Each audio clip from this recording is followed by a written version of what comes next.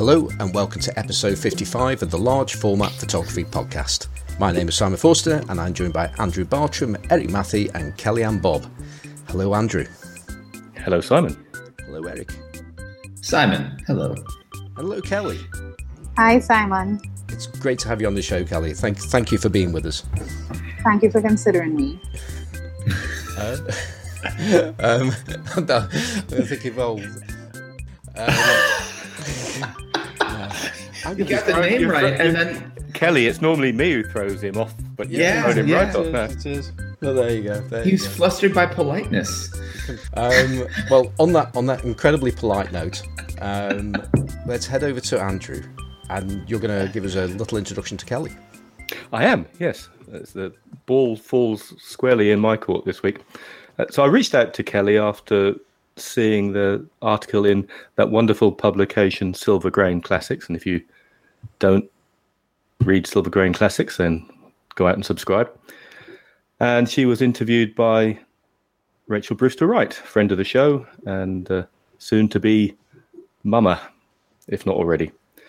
So what I know about you, Kellyanne, is that you live in the most exotic place of anywhere that we've had a guest on so far, apart from Stoke-on-Trent, Trinidad and Tobago. You're a surgeon, which is just fantastic because you've just come off call, so we expect you to fall asleep any moment. A self-confessed geek, and a fairly new convert to film photography. So welcome, Kellyanne Bobb. Thank you. So what we normally do, of course, is follow that tried and trusted process. And for those people who haven't read the article in Silver Grain Classics, why don't you take a little bit of time to just explain how you got to where you are, a bit of your backstory, and it doesn't just need to be photography because you've got a really interesting story to tell. Well, I have always had a natural inclination to creativity, and I've always also been very academically inclined. I would say that I started film photography as it is presently in my life in 2018. Child, we had film cameras, but mainly point and shoot cameras lying around. We were always taking pictures. But in 2018, I was in Belgium. I was there for a few months.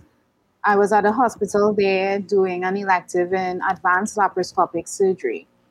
And there is an antique kind of market that is open from Monday to Sunday. And going through the market, I saw these very vintage film cameras. And from there, kind of planted a seed in, okay, I need to get one of these. Before leaving Belgium, I was able to purchase one film camera because I was never able to haggle very well in broken French to get prices down. But I purchased a Ricoh SLR initially. It never worked, sadly. I thought it was fully functional. I was told it was functional, but by the time I was able to get film, it never worked. But it was the initiation into desire for film. But I think what was the true catalyst, 2018, my mom passed away. During that process of dealing with it, packing away the apartment in New York and just trying to find a way to balance the emotions that came about with that loss, I started taking pictures. I didn't have that experience if I would have continued taking pictures because my life is so busy with work. It's a cathartic process and was necessary for me. So through that, I started really documenting different things. And from there, I continued documenting people in my life, taking portraits, learning more and more. Again, the natural geekiness of myself. I started researching what are the types of film, different formats, acquiring more cameras and just really expanding with film photography. I find it to be a very tactile, and that is what is so different for me personally, from digital photography. You're able to, one, slow yourself down. When I was taking photos, for instance, that few months I was in Belgium, I have images on SD cards, just endless images. And now, if I'm shooting large format, I'm going to tell myself, okay, I'm going to shoot 3 images or 4 images or 5. And also the price and cost of film, I'm able to sit and work it out, think about the composition, think about what it is I really want to tell, and not just be, pressing the shutter.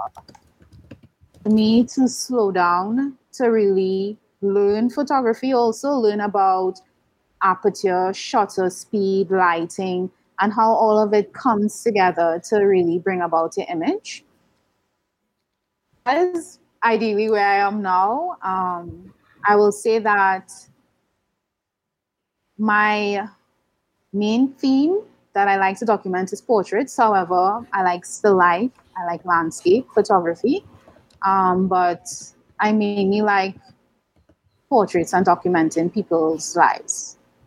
You've had those the two shows that come to mind from research and reading is the Sacred Bodies and the Divine. Yeah. And I want to say Home Alone, but it's not that, is it? It's something like that. Is it Home Alone? Yes, Home Alone. Home Alone. It is Home Alone. Yes, I was suddenly I thought, no, it can't be that. That's the movie. Tell us a little bit about those particular projects, if you wouldn't mind. Okay, I think I'll start with Home Alone. Home Alone came about from my time in quarantine. I traveled March of 2020. Why, I do not know, but I traveled to New York. I travel to New York regularly. I have family in New York. So I traveled to New York, and when I came back into my country, Trinidad, the following day we went into a lockdown. And because I came from New York, I had to go into mandatory quarantine. Developed certain symptoms that was a bit suspicious for COVID. So I was in quarantine for like a month. Mm-hmm. And that was quite annoying. It was a lot. But look at certain things, interactions with family and friends in a particular kind of way. I wasn't allowed to leave the house. I was home here by myself because I was in quarantine. And family would drop groceries at the door, and then I would open the door, get it, and stuff like that. So that was my interaction for a month. And after coming out of quarantine, I kind of wanted, because we were still in a lockdown, even though I was out of quarantine, things weren't back to normal, except grocery stores, hospital, pharmacies. So I wanted to document the experience of family and friends in that space, mentally and physically. Of just still, even though you weren't in quarantine, you kind of just existed within your home. You define your home as. So I photographed a few persons here at my house and also at their own spaces. Mm-hmm. And that is how Home Alone came about. I also did some self-portraits, which was the first time I was doing self-portraits on the whole, not just on film. So that is more or less the story behind the Home Alone series. Kelly, so you formulated this project during this quarantine period. Did you actually start it during that period? You didn't start taking portraits in doorways?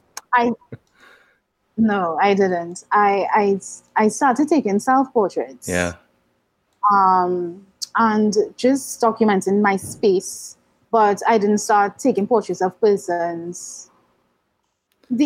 Also because of my medical background, like the ethics of doing certain things.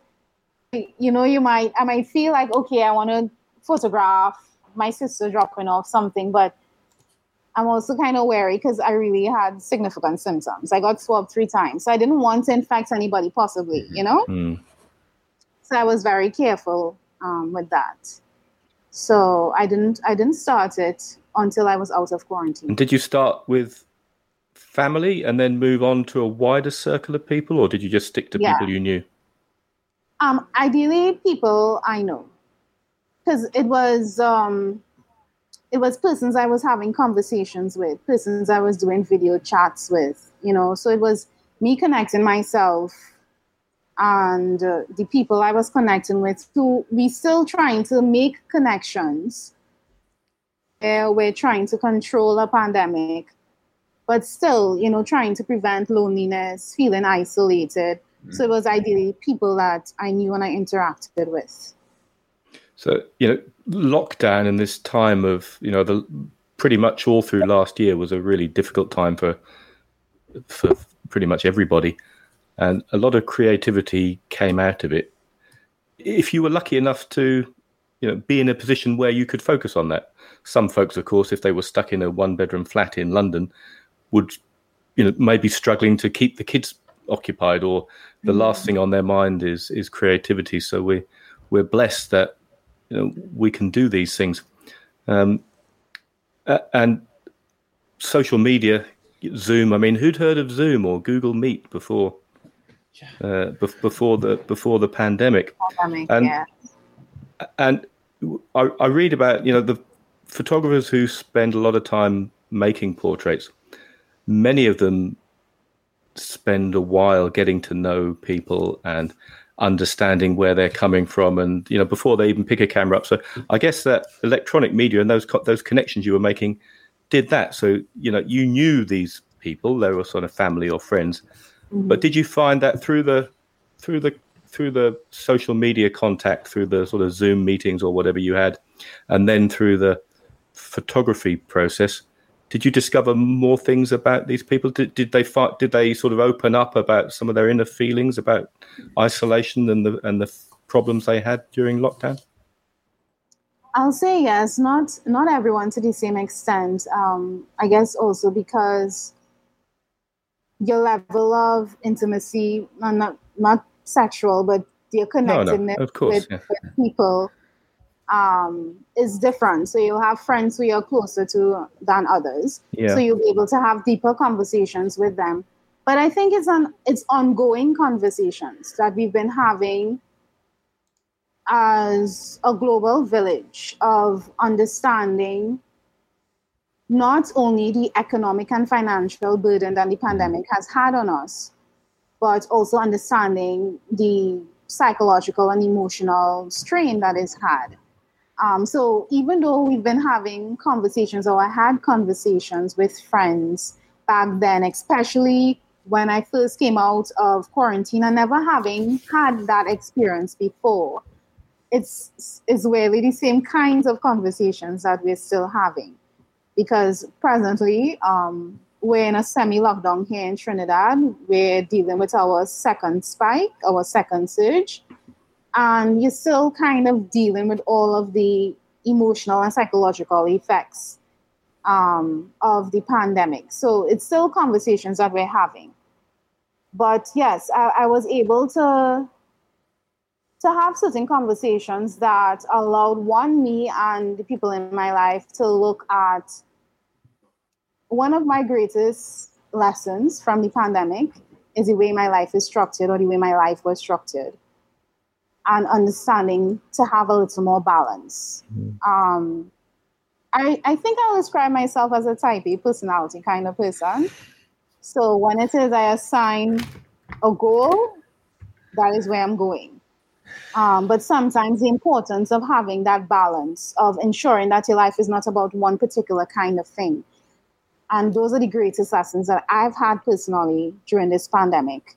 And that I would like to hold on to and ensure that post-pandemic, the little changes I've made personally to ensure that when I'm spending time with my grandmother, spending time with family members, those are the things, because you realize, okay, you haven't seen somebody in such a long time, and you understand the importance of connecting with people, and for me, in a different kind of way from this 21 period.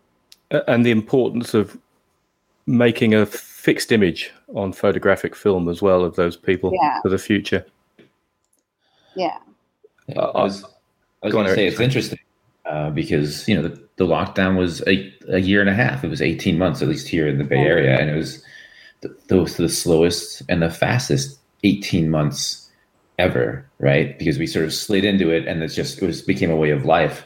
And I didn't realize until just like last month when they came to visit that I hadn't seen my parents in 2 years because of the pandemic, which is far and away the longest it's been since I've seen my parents, and I was like, wow, that's 2 years. Like, where did that go?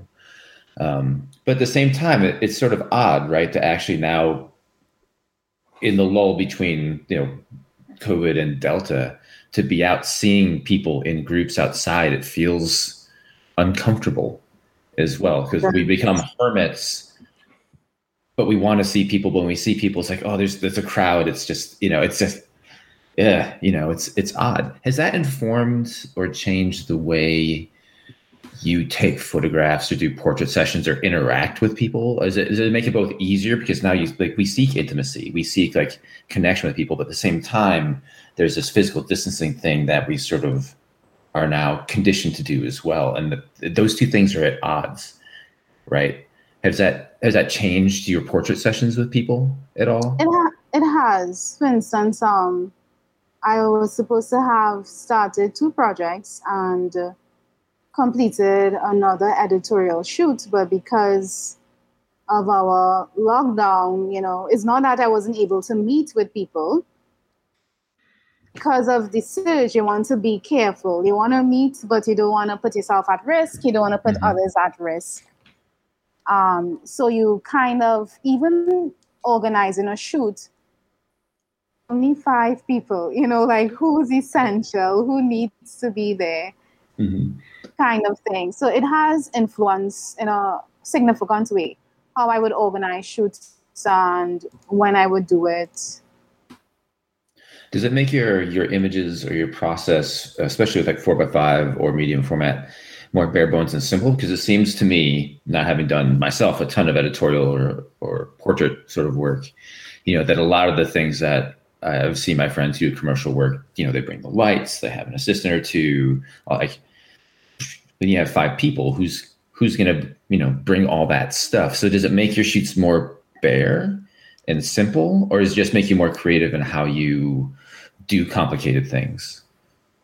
I think it influences both things. I think for the most part, I'm inclined to simplicity. If I have natural light, I'm using natural light. I usually don't use artificial light. I rarely ever use artificial lighting. So I would ideally look for situations where I can use more natural light or a window is available. So I would say that the way I would structure a shoot would be quite simple.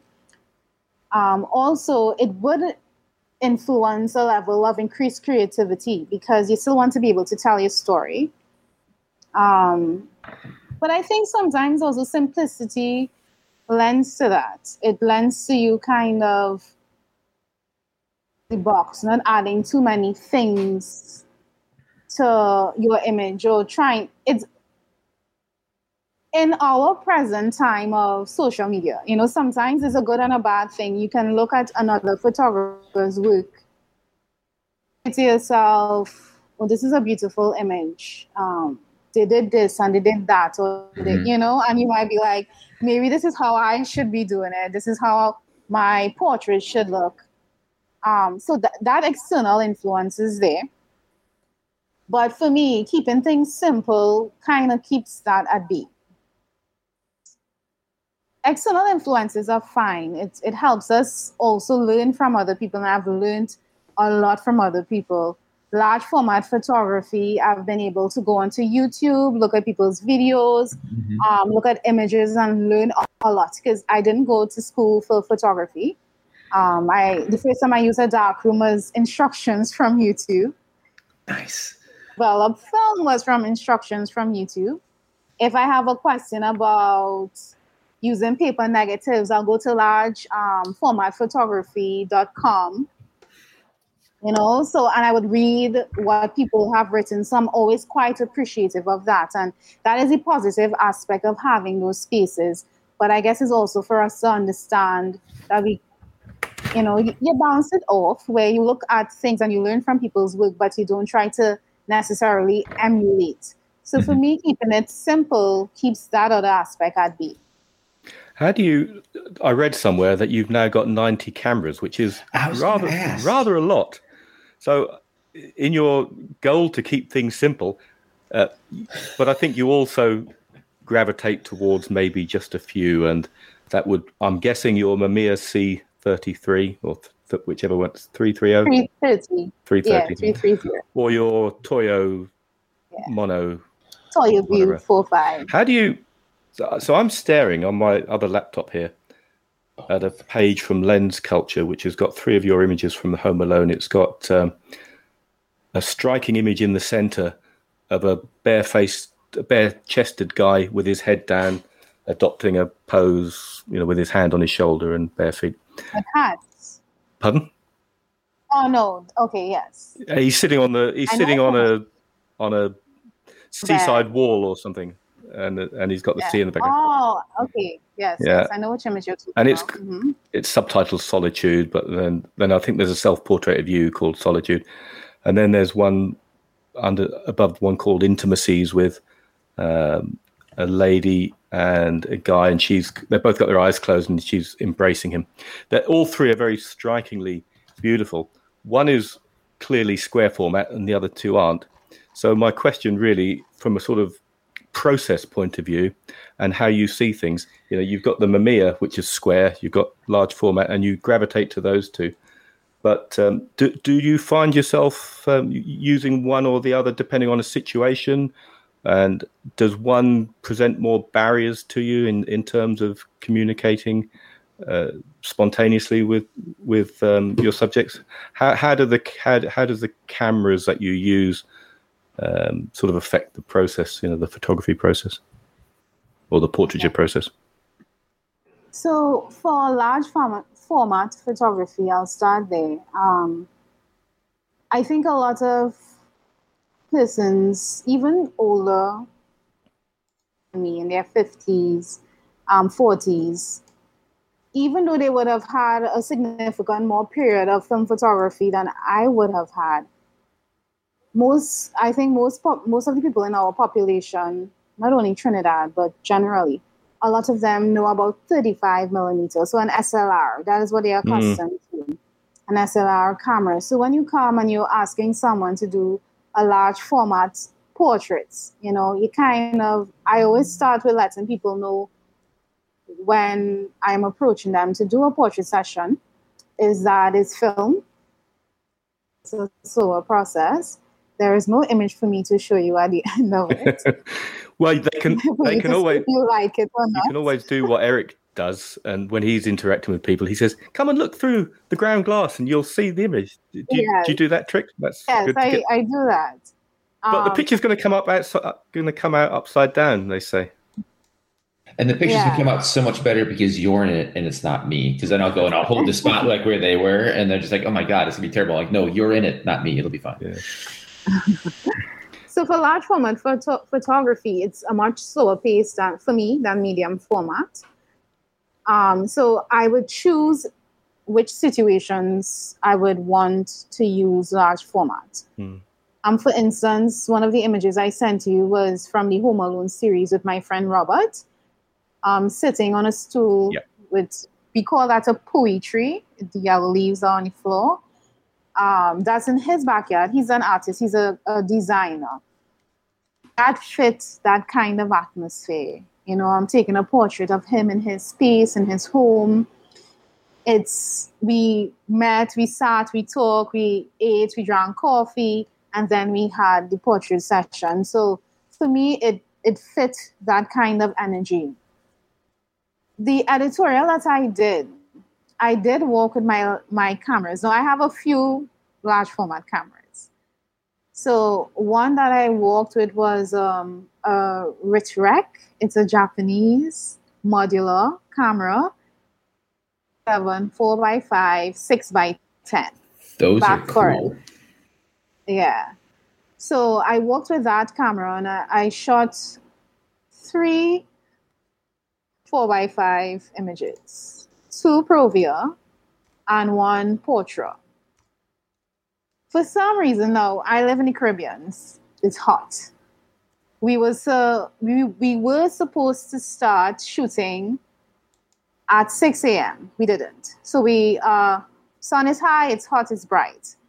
I made an error when I was putting the holder in. It went all the way through, so light got on it. That was ruined.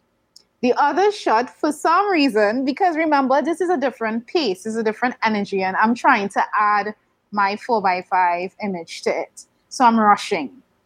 The other one came out blank. I don't know what happened there. And I only had 1 usable image. And for me, it was a lesson. You know, I have so many cameras. I ideally try to use all my cameras, not all the time. Just sometimes I might be like, oh, I'm going to the beach. I'm going to put some film in this box camera, you know, just to play around with. But the lesson that I learned from that shoot, because I worked with the 4x5 camera, Mamiya RB67, Bronacher ETRS-I, and the Mamiya C330. It was too much. Did you have a cart? You just pulled it behind you, like reach behind you and like pull it out of a cart? Because I'm familiar with. I think I've owned all those cameras. Weirdly enough, and that's a lot of camera. Mm-hmm. One of those cameras is a lot of camera, honestly. Yeah. 2 is maybe functional. 4. I was walking around a couple of weeks ago, Kelly, with my RB67, but I deliberately took just one. I was away in our caravan for a couple of weeks, and I had it in mind that I would start a project, which I did, called Men and Their Caravans. Okay, so a caravan, you know what a caravan is, don't you? Yes, like a mobile home thing. Well, yeah. Americans, I have to be careful because Americans call them something else. What the hell's a caravan? Yeah. So I wandered around with my RB67 looking for interesting subjects. So either, and it was men, which was a bit of an issue. I had this discussion. Well, some of the women said, well, why can't I be in it? I said, because the project is Men in Their Caravans. Mm. I said, would you please just stand to one side? And they all did. I did it in a very nice way. But, sure. The RB67 creates attention, doesn't it? Because I'm hand holding it. I was using HP5. It wasn't as sunny as it is in Trinidad, I'm guessing. But I wanted to keep it simple because, with too many choices, you can then, it leads to unfamiliarity or confusion, can't it? And that can't help your workflow. And that's probably what you're getting at, isn't it? So you need to keep it simple. So I learned about, because I like the process being simple, but because I get excited about my cameras. I know. I get excited it's great, isn't it? about It's great. photography. So I'm always like, I love the Mamiya C330. So I feel as though I must use it, kind of thing. Yeah. That I also needed to simplify, even to the point of which cameras I use, to really choose certain cameras for certain situations. Yeah. Right. So for large format photography, I like situations that are a bit more intimate, not as busy like a film shoot, an editorial film shoot. Use large format photography for those kinds of portraits. And then for medium format, you're able to move around a little quicker. The Mamiya RB is not light. I have a tank of a viewfinder. It's I'm not too sure what term I should use. Chimney? Is it the chimney? But it's one that you look. Oh, I know. Yes. That looks down like this. The one that goes on the top. Yes. Yeah, the one that goes on top and you look. The prism one. Prism. Right. That's really heavy. That's as heavy as the camera. All metallic, exactly. So I can barely, my muscles become fatigued. Yeah. So I can barely hold it. But if it is I'm using the Mamiya RB, for me personally, I think it's my best camera for that kind of editorial shoot. So I've, in my mind, assigned the Mamiya to that. The Bronica is a very good camera also. So for medium format, I would usually use it for editorial kind of shoots. And for 35 millimeter, but I would say before having a dedicated film scanner, I have the Minolta 5400, the scanning. Before that, I would say 35 millimeter was kind of no for me, because I think the quality from a V600, now I have the V750 also. I acquired the Polaroid Sprint Scan 120 for medium format scanning. So the V600 was my first scanner. I didn't know if I was going to stick with it. I was like, this is a safe purchase. It's not too expensive and it seems to be good. So before that, 35 millimeter, I was like, But now, with having better scanning capabilities, for me, 35 millimeter is like run and go. Mm-hmm. To point and shoot, like Minolta X7000. It has its own digital automatic focusing, but you're still able to focus quickly if it is you're moving around and you just want to take a street photograph. Street photography is not my kind of photography, honestly. I feel like I'm invading in a way. I think that's something I still need to work through and figure out why it always feels like that to me.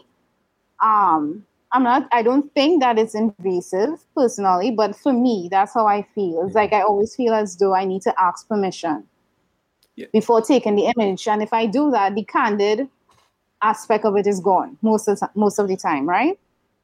So for me, 35 millimeter lends itself to that kind of shooting. Large format also has the benefit. I like alternative printing processes. So cyanotype, gum bichromate. One of these is a gum bichromate print that I made of a portrait I made of my sister. Large format photography kind of lends to that kind of process a little easier, instead of me having to figure out the whole science behind a digital negative. Kind of don't really worry about it, honestly. If I have to make a digital negative, I know there's a whole graph and all of the science behind it that I do not understand. Me neither. I just print one and I hope for the best, right? Same, 100%. Print it out and go like, oh, that looks like it's cool. Yeah. I don't even make digital negatives because it's just beyond me, really. It shouldn't be, really, should it? But it is. Have you got a creative space at home where you can do your alternative? I was going to say, do you have a dark room? Or? Yeah, dark room. So one of the bedrooms is in my dark room. It's still a bedroom, but it's the room with the least amount of windows. So I have blackout curtains, but I only print at night. Yeah. So that kind of helps also with the fact that it has windows. So I have blackout curtains, and the room is fixed with the enlargers and stuff. So basically, when you're in those overnight on-call situations where you can't go to bed, you can just spend the entire time in the dark bedroom printing. And if you don't get a call, you're just like, yeah, that was a productive session, and then you can go to bed. Yeah, but I have to make myself a dark room space. I think once I have that, I will do a little more printing because it's a bit of work. I still have to make sure the room is completely dark. It seems like work to me, you know? So my plan is to organize a darkroom space. Sorry, I think I was blocking the mic. Oh, no, it's okay. Simon, Andrew, you go ahead.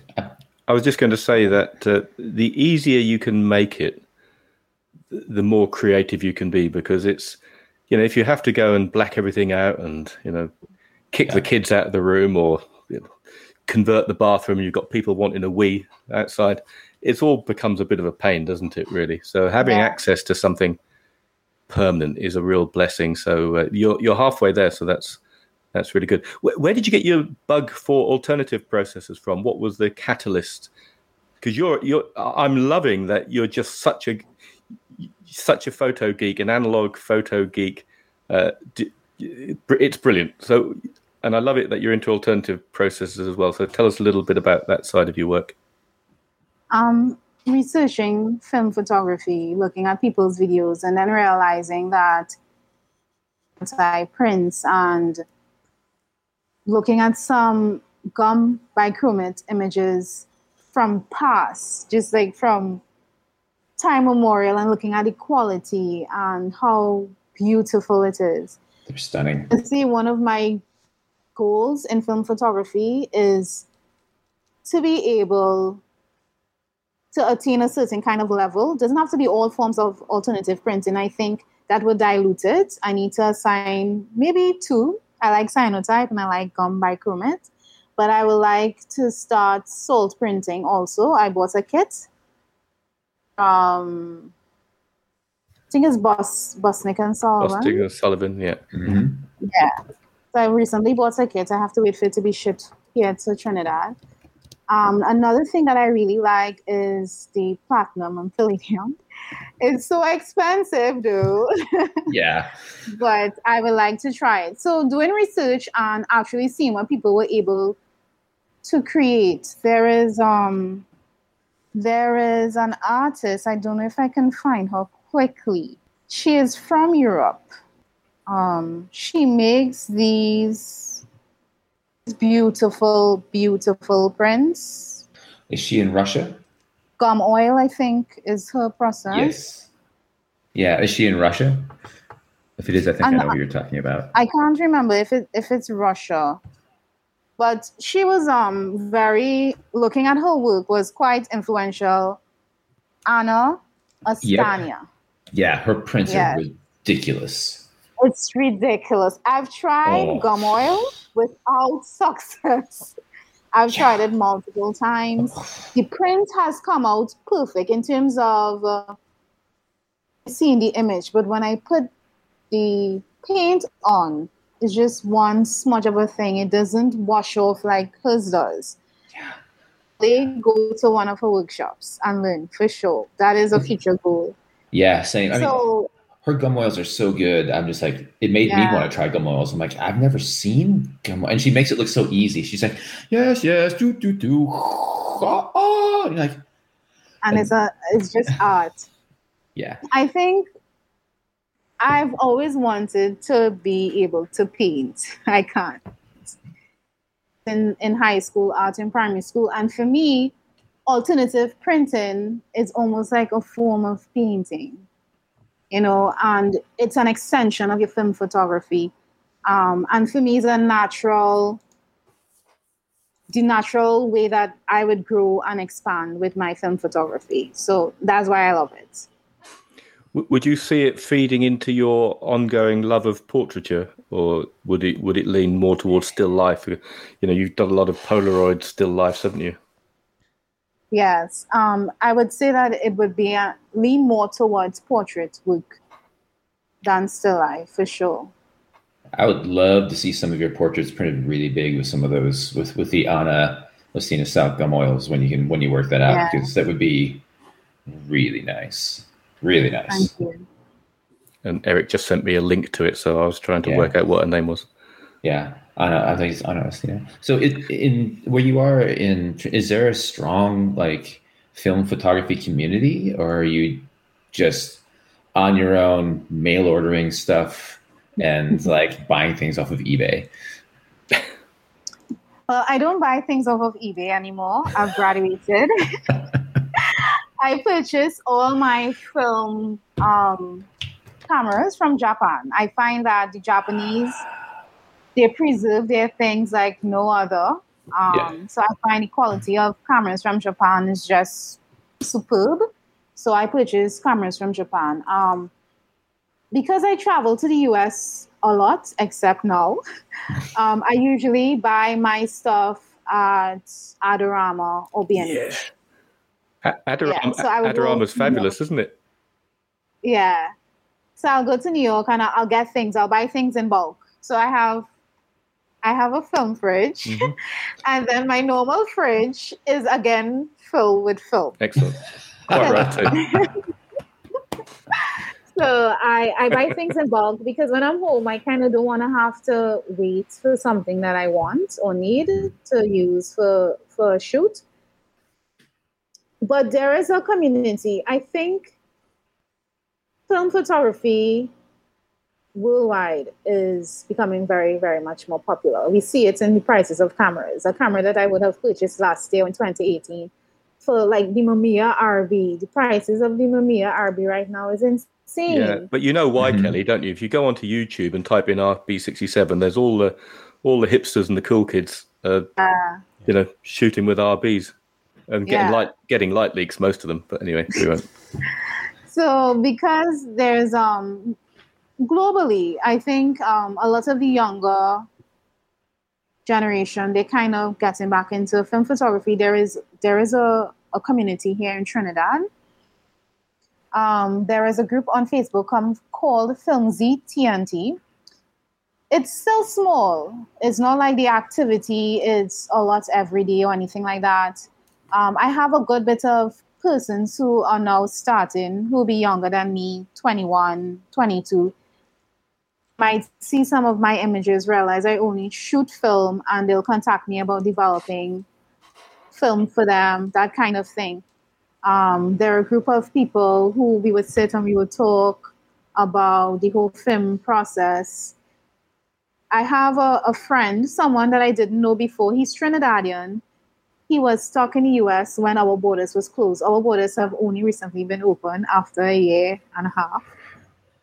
He was in New York for that time, and through being there, he's a photographer, well-known photographer, digital photographer, and he started getting into film photography, being there since COVID started in New York. And he blows my mind. He reminds me of myself. It's just a continuous hunger for knowledge of film, to the point that he's mixing his own ECN2 chemicals. Nice. You know? Yeah. So he's coming back home this month, and I'm excited to meet up with him because I feel like our energies parallel itself. Although I've met people in Trinidad who are starting, it's still not at that kind of level. And it's good when you can partner with people like-minded to really also grow in your photography. So we do have a community. It's young, it's growing, but it's there. We have maybe a couple photo studios that will still develop film, but only colored and only 35 millimeter. Right. Yeah, nothing else. Well, maybe you should start, if you haven't got enough to do already, a community darkroom. How about that? I was thinking maybe in the future I'll have a darkroom cafe, but that's just me waxing romantic. I don't know if I'll have the time for all of that, but that'll be something. If I can in the future, I will do, especially if we have a significant community here. This must be the ultimate escape for you, you know, because you must have you have got a high intensity pressurized day job, but to be able to just wake up in the morning and think about something creative, you know, do you find yourself when you're cutting someone open, you're thinking about photography? Is it that invasive? No, not at that moment. Oh. But yes, it's weirdly enough, as I said before, I've always had that creative aspect of myself. So it's not that it didn't exist. No. But I would say if someone told me in 2018 that photography on the whole, and film photography would have been such a central part of who I am, what I do, I'm not sure I would have believed them. And let alone cyanotypes or gum bichromate. Yeah, well, I didn't even know those things existed. No. Right. You know, I didn't even know 120 film and 4x5 film existed. Mm-hmm. But now it's part of, I would say it's part of who I am. It's part of what I would like to be a reflection of how I live and what I do. So yeah, fantastic.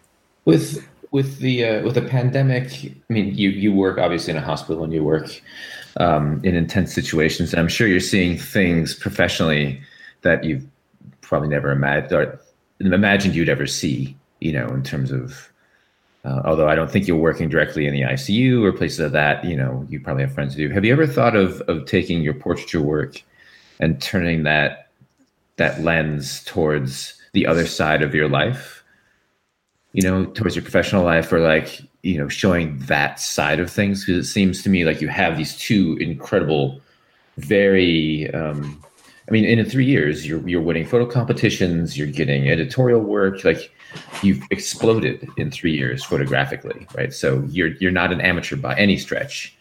Of many people I know who've been taking photographs for decades would love to have the success you've had in 3 years.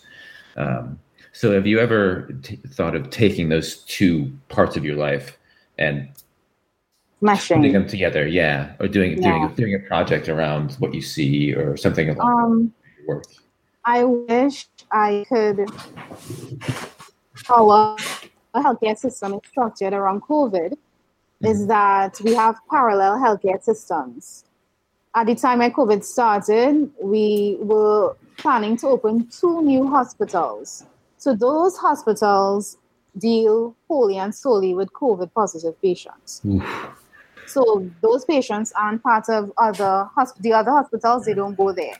So where I work presently, I am part of the COVID team, the surgical COVID team. Okay. And that hospital only has COVID patients, nothing else. So once you're admitted there, you have COVID-19 virus infection plus whatever else. So I actually am regularly in the ICU because I might have a patient who might require something surgical. I would love to document it. However, the way our healthcare, the rules that revolve around documentation in hospital setting is that we can't take pictures. So if it is I do take pictures, I would not be able to share them anytime soon. Okay. So even if a patient gives me permission to take their portrait, our policy is that we can't document. So I've been trying to work out other ways of documenting the process, but I like things to be organic. I don't want to have things to stage. I don't want to have to ask so many people. I don't want it to end up being a stage kind of thing. Right. I'd rather it be quite organic, going through the space. There is rapport there already. I work there. I deal with patients on a daily, so rapport has been established. But sadly, that our policy is that you can't do any photography. Brainstorming here, could you follow up with them after they're released? Like, does that policy extend to post-release? No, I can. I can follow up with them after they're released. Yeah. Kelly, I went off and got a book while you were talking because I remembered I'd purchased a book last year during COVID called, I'm holding this up to the screen just so you can see it, called All in a Day's Work.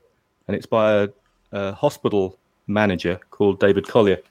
He's actually a operating department practitioner, ODP. I don't know what that is, in a hospital in Abergavenny. And he basically used an Olympus, I think it's an XA, and he's mainly photographed his colleagues all through COVID, you see? Yes. And he's got this, they're all pretty 35 millimeter grainy shots of people at some of their most vulnerable tiredness. That guy there, you see? Beautiful work. And it's just what is his name again? His name is David Collier, Collyer. Yeah, so look it up because I'm sure you'll get it. There's a guy there. There's a guy there. Look, with his mask on, and I don't know whether he's communicating with someone, but just showing a phone through the screen. Common practice, because you have barriers. So we call it hot zone and cold zone. Right. So that person before would be in the cold zone. Yeah. Person behind would be in the hot zone. So you kind of might possibly looking at a blood result or something. But he's one more picture. Look. Sorry for folks. Yeah, look, so you could take your camera into the operating theatre because this guy does. Just don't drop it. What I started doing overtly, because again, the hot zone is a space where you can't even really carry in your phone. If your phone is going in, we use those waterproof bags because you have to sterilize your phone. So through those bags, I started documenting myself. Yeah. I started taking reflections in elevators, selfies, like when I come out, marks on my face from all of the gear. I started doing that. And as I said, I think I'll find a way to bring about the language and the communication. I'll just allow it to go through organically and slowly. Mm-hmm. Yeah. But I have done some documentation of myself.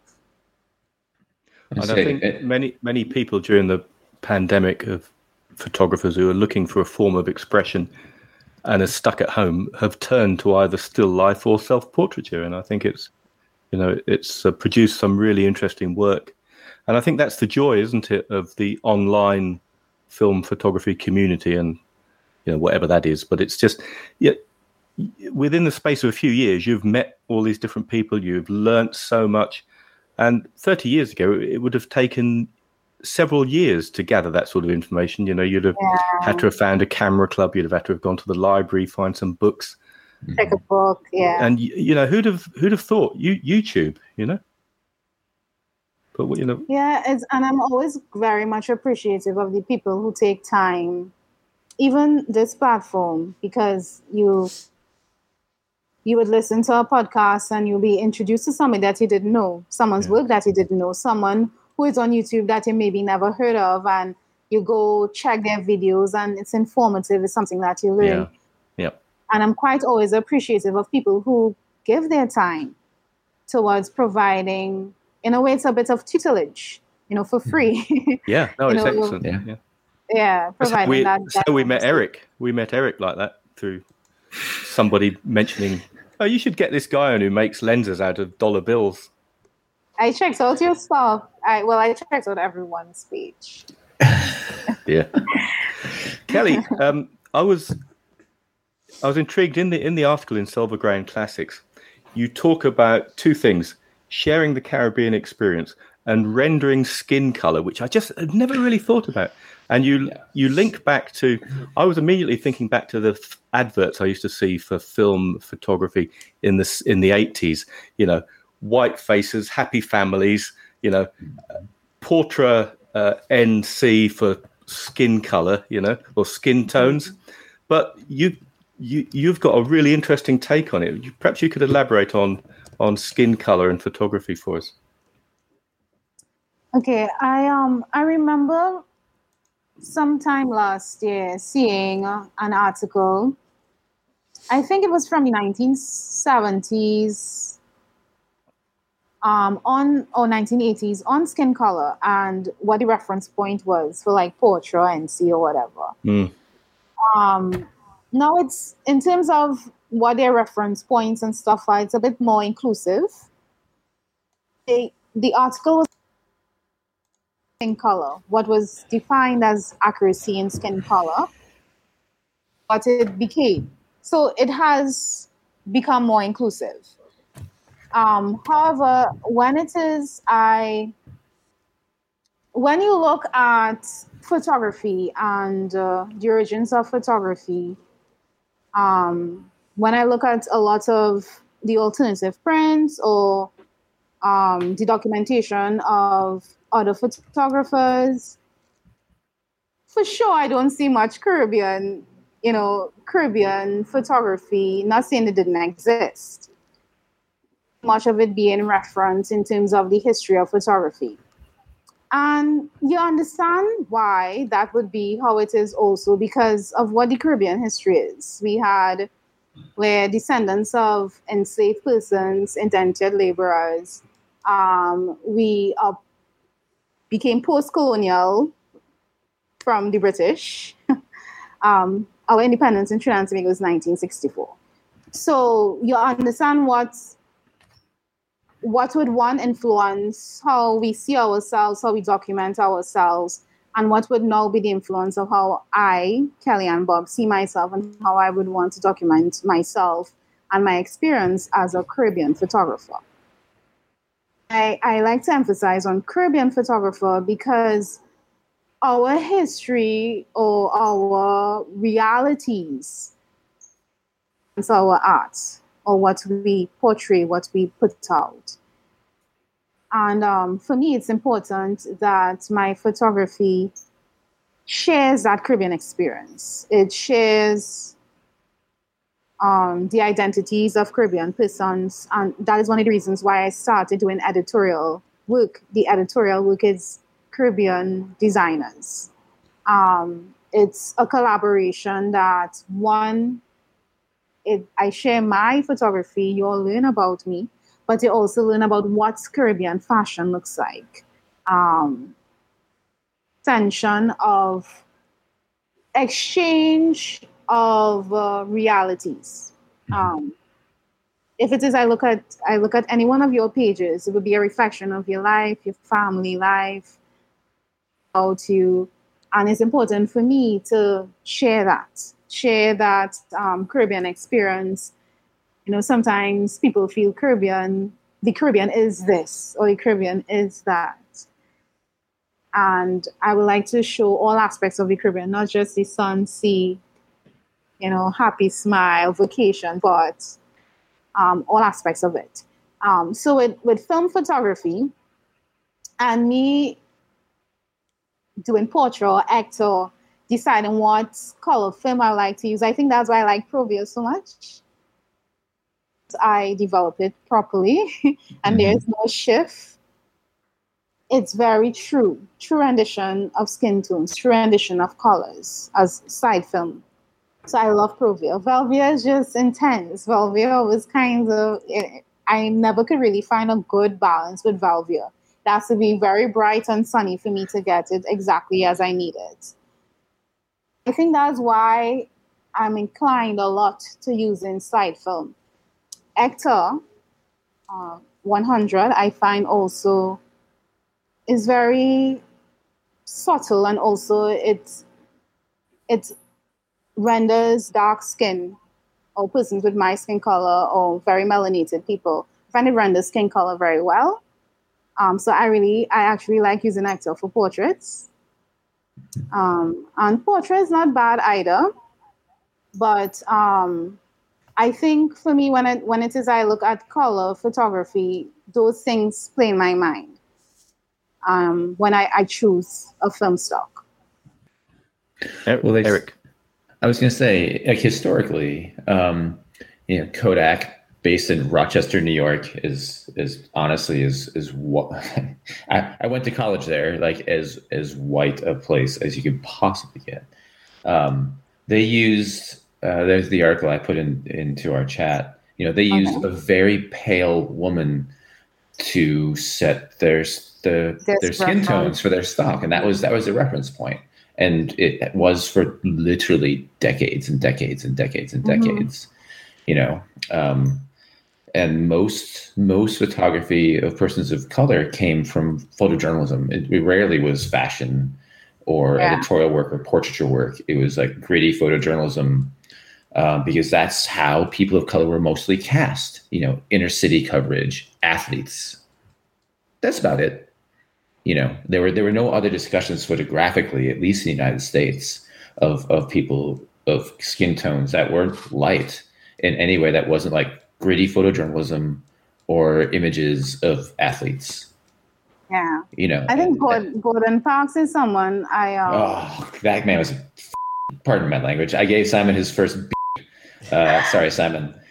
A genius. Yeah. So I like looking at his work. Sorry, who did you? I didn't catch that. Who are you talking about? Gordon Parks. Yeah. Giant. Like, it didn't matter what he turned his mind to. He was a genius. Music, film, photography, writing, poetry. Like, he just casually tossed off masterpieces. But yeah. Gordon Parks is ridiculously great. Yeah. So I think you've kind of touched on it. Sharing the Caribbean experience. I read that as one of your sort of driving forces. I think you've kind of touched on it, but maybe just elaborate on that a little bit for me. Okay, so I think with my portrait work, as I said, when it is I do portrait photography, I like it to be candid. I don't like things to be or to feel too staged. A lot of the people I photograph aren't in editorial work, aren't necessarily any models or people who model or anything like that. And I try to photograph people in their natural spaces.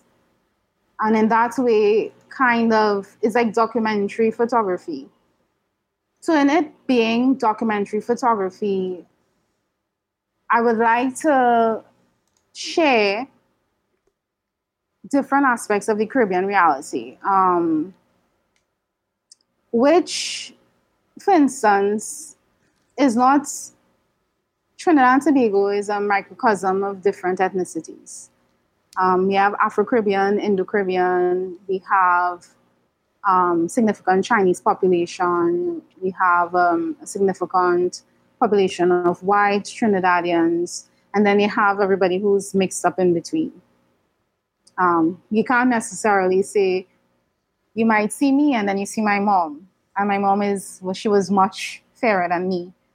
You know, we're all kind of mixed.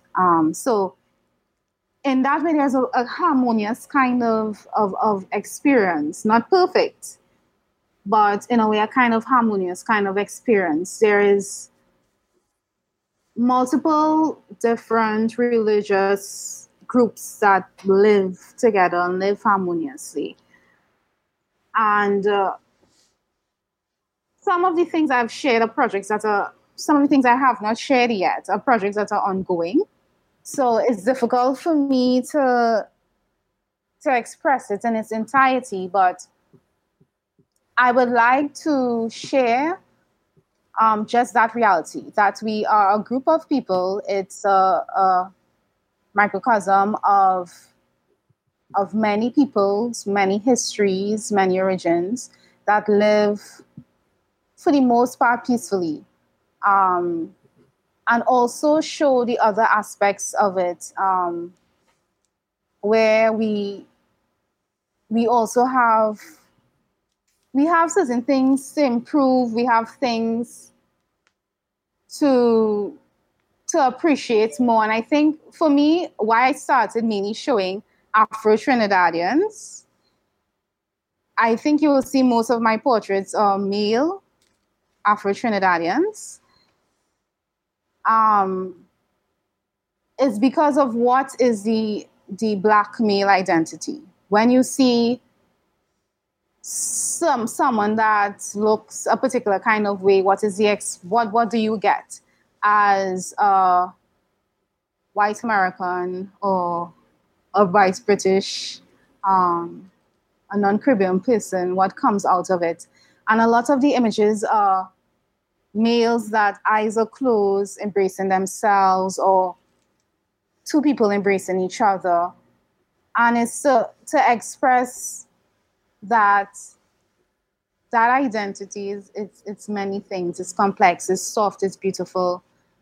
To, I guess, allow whatever comes up when you see my images, whatever comes to the forefront, to allow you to connect with what it is being shared.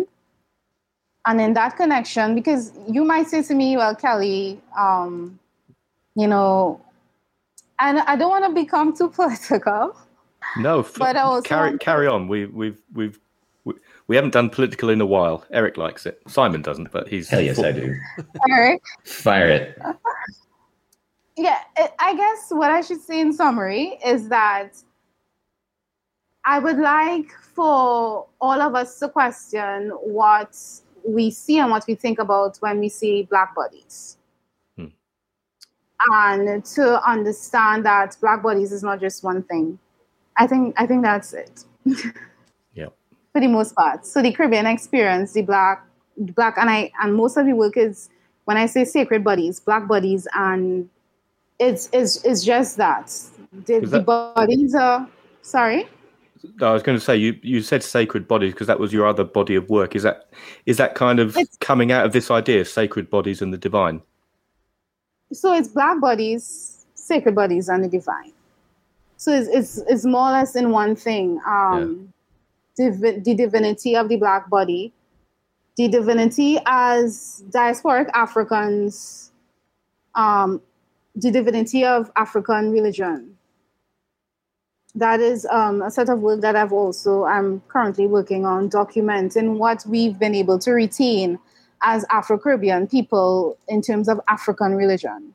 Right. And I haven't really shared much of that because it's an ongoing series, but it's all an extension of itself, and it's a conversation. It's a conversation between myself and you as a non-Caribbean person and myself as a Caribbean person. Because even as Caribbean people, I grew up as in a Christian home. I saw you raise your hand, Eric. Sorry. No, please go on. I'm bookmarking that I have questions. I grew up in a Christian home. So even though I grew up here in Trinidad and I knew about African religions, I didn't know much. I just knew about the different types of religion. And as a young adult is when I started personally looking into it and understanding the importance of what was retained. And is history. And as diasporic Africans, especially in the Caribbean, I'm from Trinidad. My great-grandparents are from St. Vincent. I can go to St. Vincent, but my history stops at a point. I can only go to a point. I can't, there's no more documents there for me to trace my history. Right. So when you see people retain certain things, there is a power within it because you're able to identify yourself within it. So it's a conversation. It's a conversation between myself and you. It's not only just about me showing you myself, but also me talking to myself through the images. Well, it's also a conversation with this unknowable history, right? That you personally only have through echoes, because like you said, the documentation, the things that you can know only go so far back. Yeah. And there's a closure that you want to have, a conversation you want to have with that history that there's nobody there to have it with, right? Because you can only go so far and then it disappears, right? So how do you fill that void? You know, what conversations do you have with a past that you can never really know, right? Which actually, I raised my hand. I'm really curious. You know, a lot of the work that I've seen from you, at least, you know, is a lot of portraiture, stylistic, sort of editorial. The four hats stacked. You know, lovely, really images. Some still lives, some self portraits.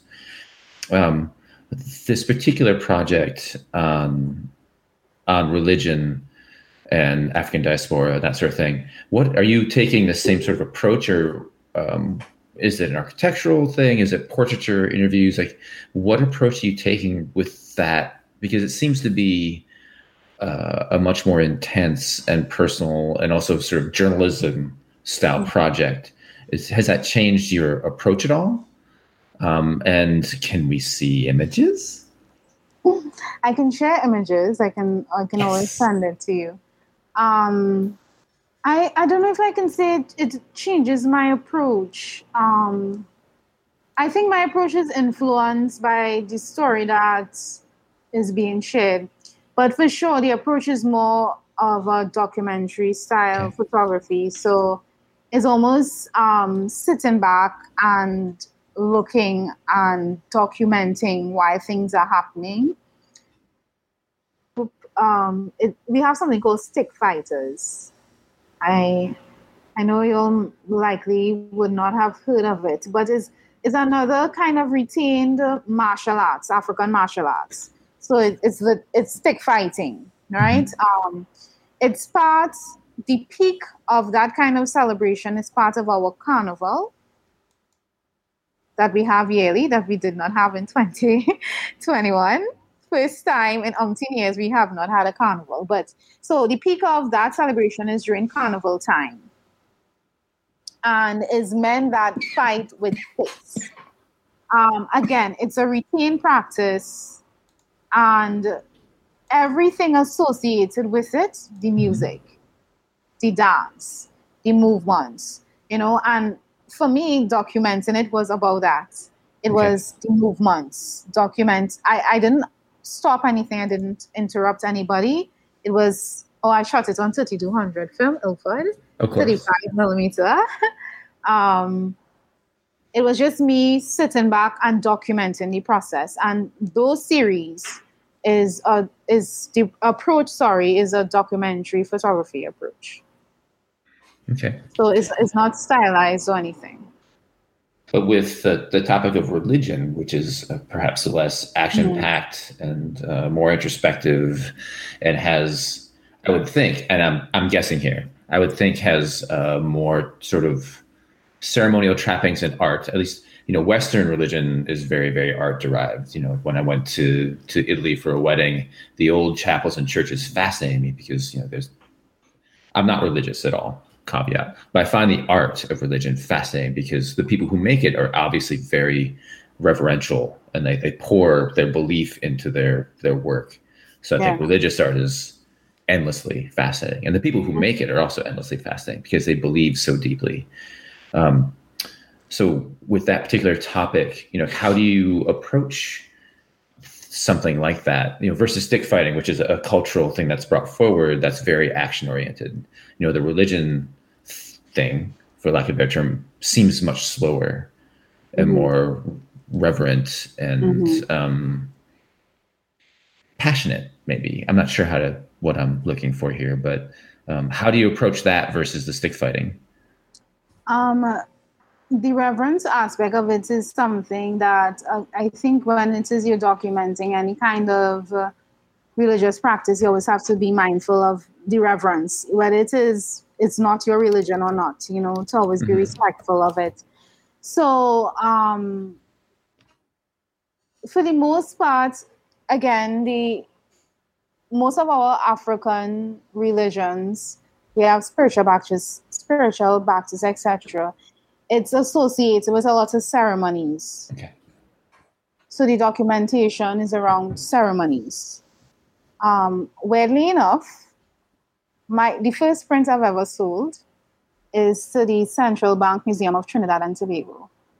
It's an image of these two spiritual Baptist women so again, a ceremony. They came onto the beach to start a ceremony. The beach is a sunny day.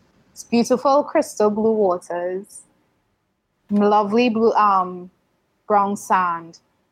And they walk onto the beach in checkered pink and white dresses and checkered pink and white head wraps.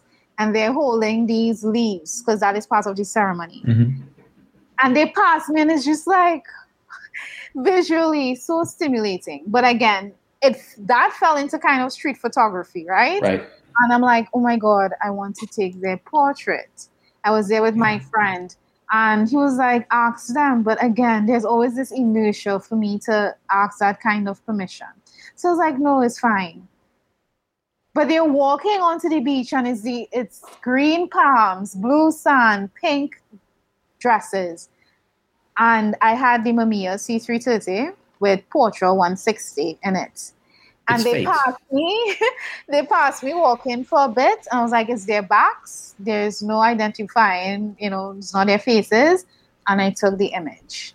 And that is the first image I've ever sold. And it's sold to the Museum of Trinidad and Tobago. Brilliant. And the museum recently only started adding to their collection photography.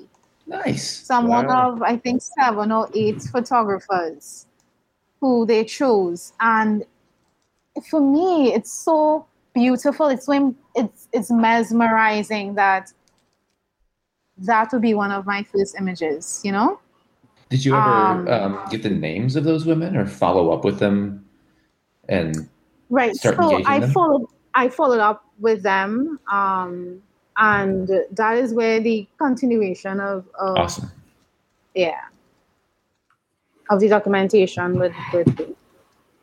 So I know that you've been up literally overnight on call, and I want to be aware that you really probably want to go to bed.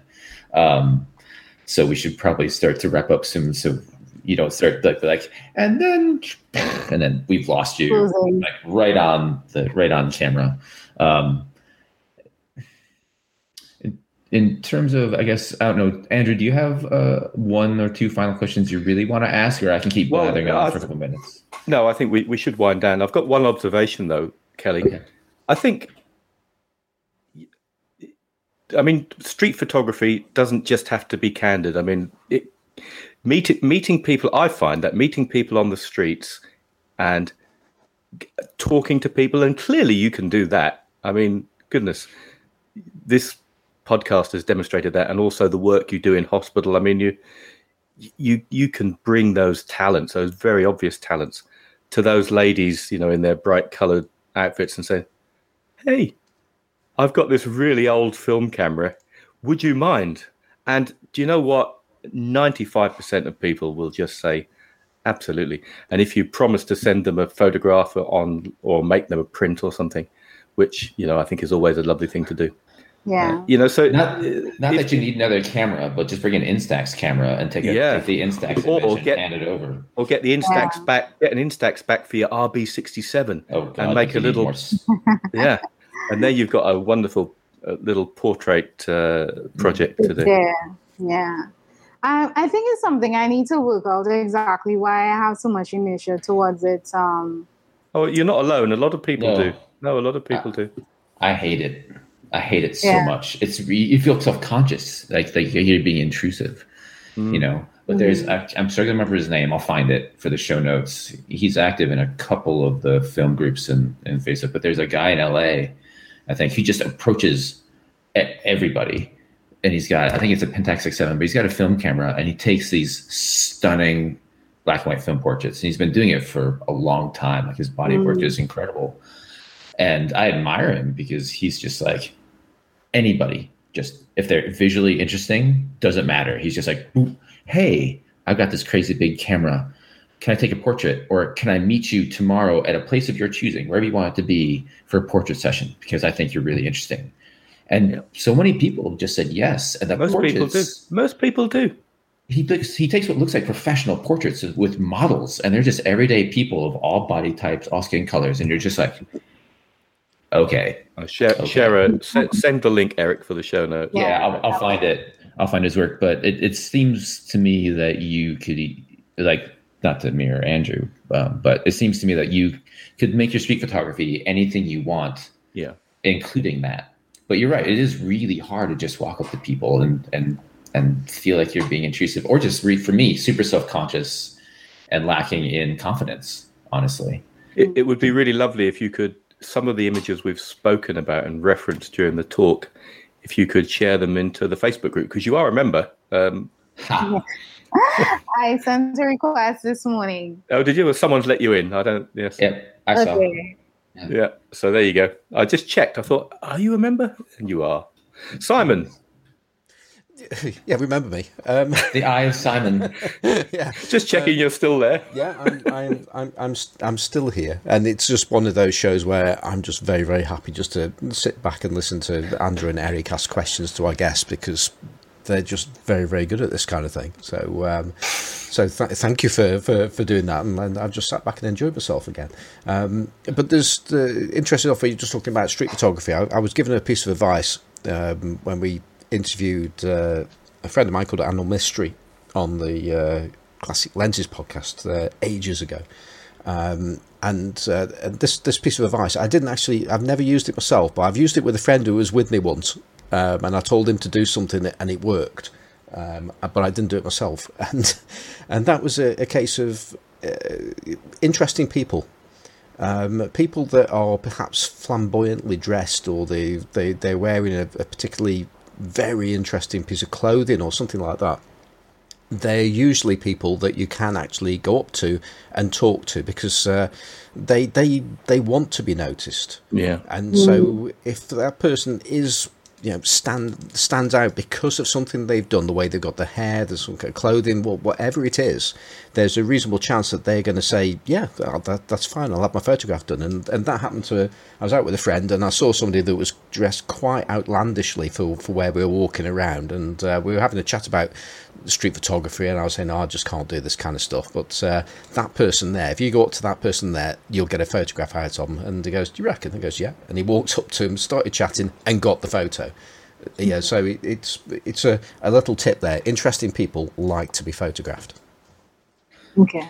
And I've also found it works, though, even for the unflamboyantly dressed Simon, And the other good venues, if you go to a venue like bike shows or car shows or 1940s gatherings, those sort of events as well, they're full of interesting people. They're really good ones to hone your skills at, because those people are on show in much the same way. Yeah. And they'll be willing people. I wander around stately homes and gardens, and I'll just wander up to folks and chat with them, and I've got the camera clearly visible. And at some point I said, look, would you mind? I'd love to make a picture of you, and I make prints in the darkroom, and I just like making photographs of interesting people with interesting stories to tell. And it works. I've been told no thank you once or twice, but not many times.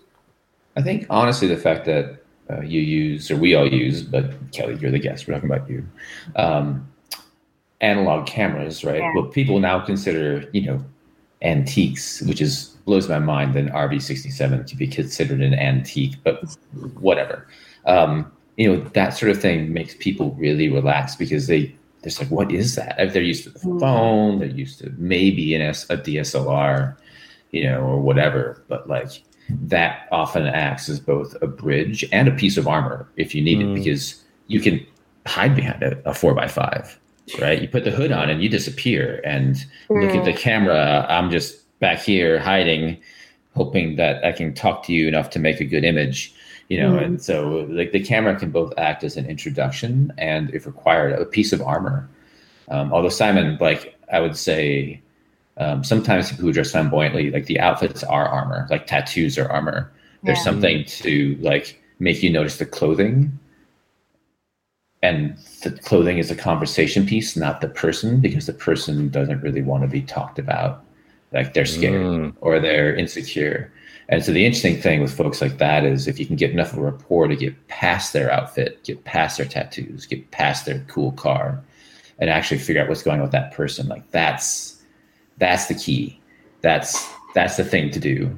And it's often not easy, because it's all about the shoes, not about what's in there. Yeah. And that's the rapport. That's a challenge. But I don't think you'll have a problem with that, Kelly, because you're pretty, you have the ability to talk to people. And so. Well, just to start to bring things to an end, I just one other thing, another observation that I need to make, and that's with your series Sacred Bodies.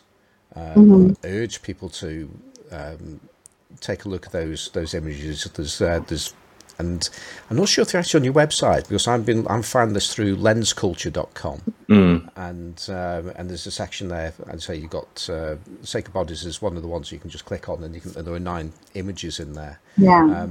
But I think there's something truly striking with those images. You mentioned the word intimacy earlier on in the podcast, and there is an absolute intimacy between you and the models in those photographs. There's I think they're absolutely incredible, and I urge people to look at them, because you can feel that bond between the photographer and the model in those shots. At least I can, anyway. So. Thank you. I didn't realize that you all would have seen so much stuff on Lens Culture. Did you Google my name? How did you end up on Lens Culture? Yeah, that's exactly how I did it. Okay. Yeah. So Simon's been stalking you for about 2 months. Okay, cool. I can't say any more about Lens Culture. No. Well, this would be a good time to ask you about if people want to see your images. What are the best ways for people to see what you want them to see?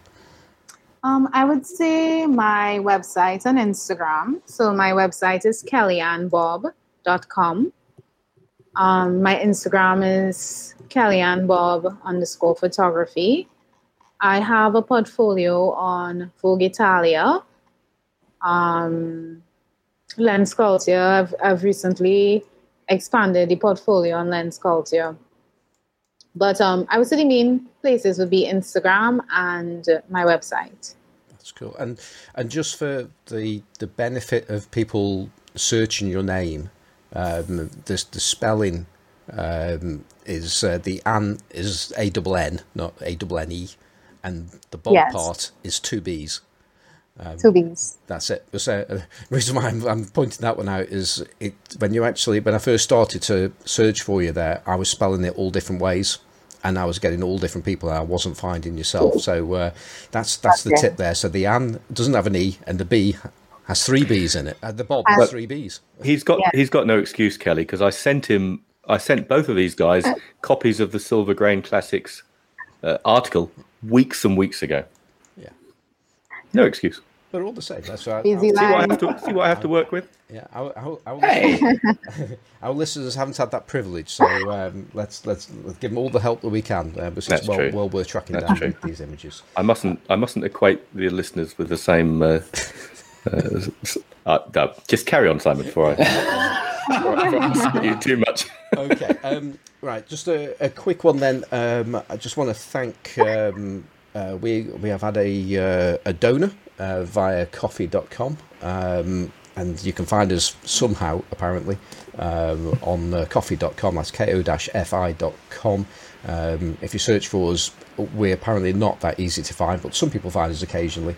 And since we were last on, another name I'm going to butcher, and I think it's Pallada. I think that's the way to say your name, pal. And he wrote, "I really enjoy your podcasts. Thanks." So thank you very much, pal. Really appreciate that. Okay, so Andrew, have you got shout outs? I have, yes. I'll shout out David Collier and his All in a Day's work, because he did that fantastic series of images from hospital in Abergavenny. And I'd also like to shout out, and you'll know who you are if you're listening, to all the keyboard plumbers and tilers out there who gave me such helpful advice as I extended my darkroom. And you know who you are. Thank you very much. Yeah, funny enough, I mean, you wouldn't mention Jeremy North by name, I'm sure. I have no idea who you're talking about. Yeah. Hello, Jeremy. Okay, what's up, Jeremy? Eric, any shout-outs? As always, every show, my long-suffering fiance Heather for putting up with my crap, which includes Kelly, always N+1 cameras. I, like you, suffer from that malaise. And also, actually, Ethan Moses over at Cameradactyl for hopping on a call and working through the process for, you might be interested in this, for reverse processing RC paper negatives into positives that they've just worked out with citric acid and hydrogen peroxide.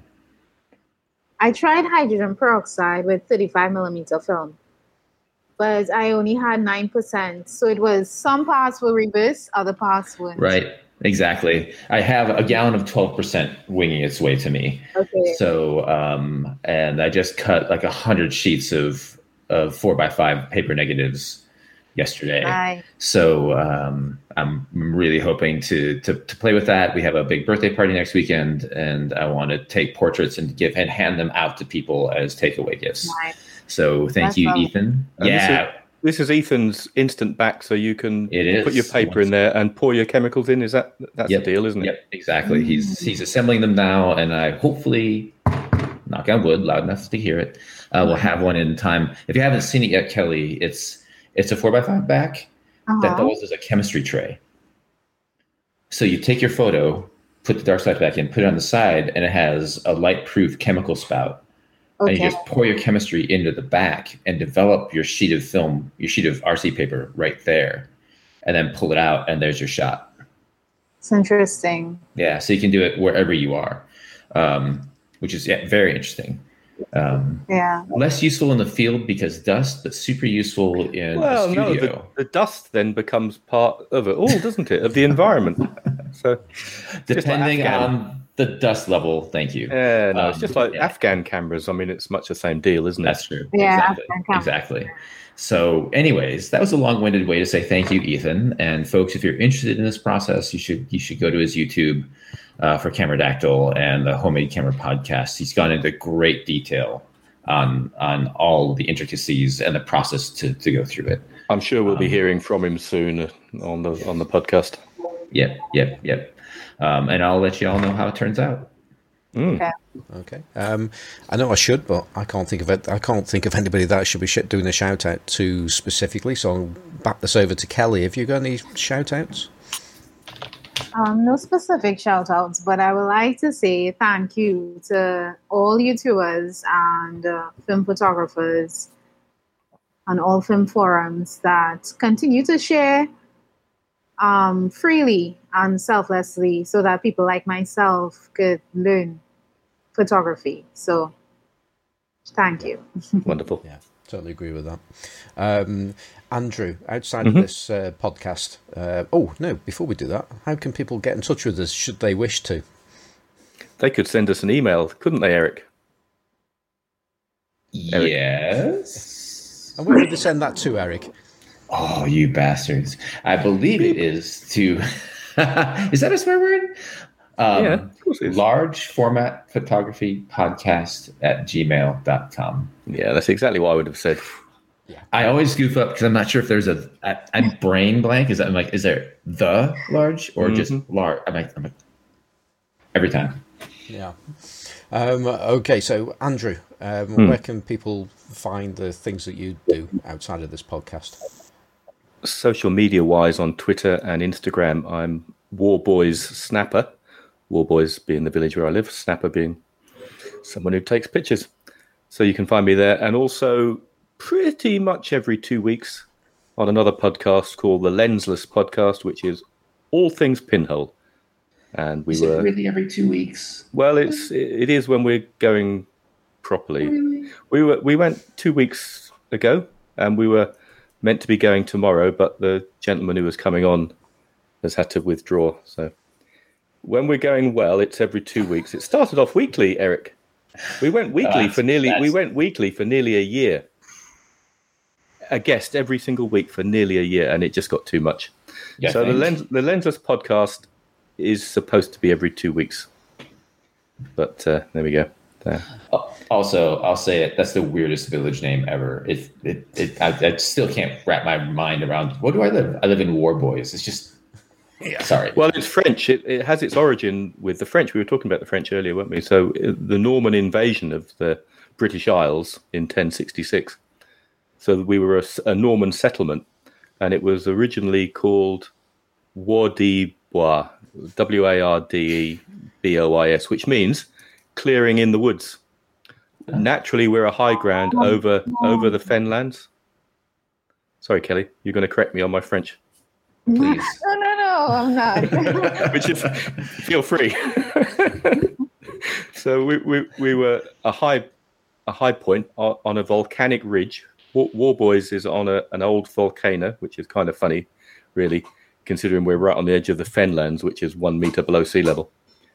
And so we were on this vantage point. Presumably, the Normans settled here because they could see for miles around, and it was kind of a vantage point. See, and they built a church, which is across the road from me.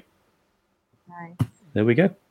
And you can also be found in the Fenland darkroom as well, can't you? Fenland Cameron darkroom, yes. Oh, Fenland Cameron darkroom. Oh, sorry. Well, yes, the enterprise is called Fenland Cameron darkroom, but you can also find me in the Fenland darkroom. Yes. I thought that's what the sign said, just Fenland darkroom. No, it says Fenland Camera and Darkroom, which is the name of the enterprise. It was right in front of my face about 2 weeks ago as well. I actually saw the and sign. I have running water now. I've developed my first film in the new darkroom this afternoon.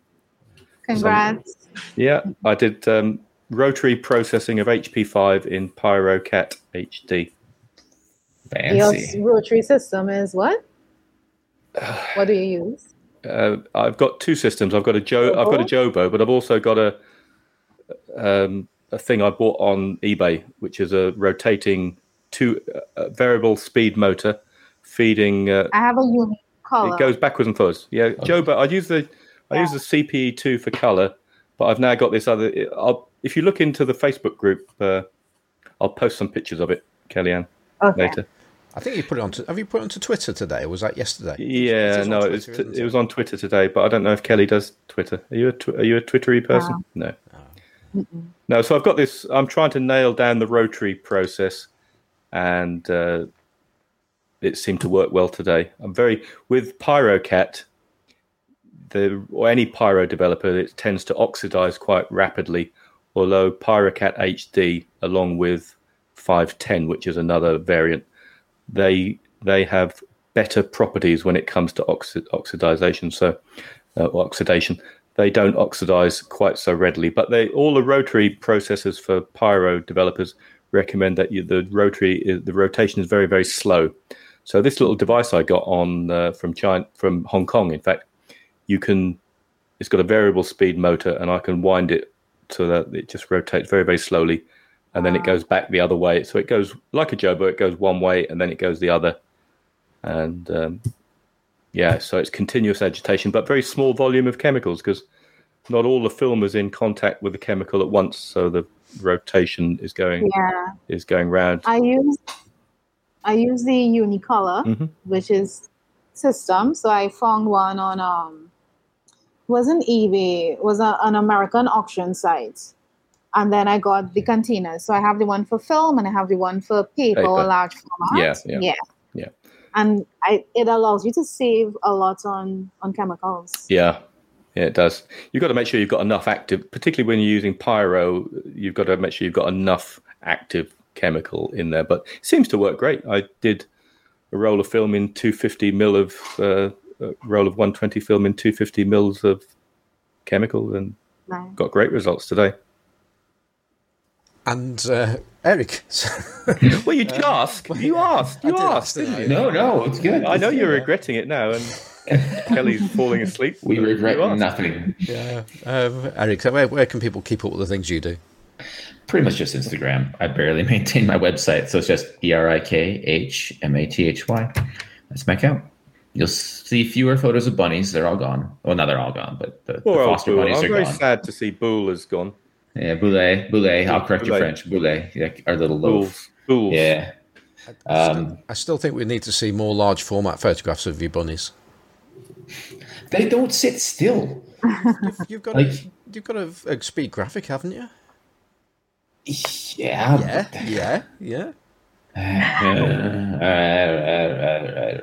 I'll take you. That's settled. That's good. Well, that's Kelly. Simon, when you were talking earlier about using large format cameras for certain subjects, and you use your medium format for more sort of spontaneous. I'm paraphrasing.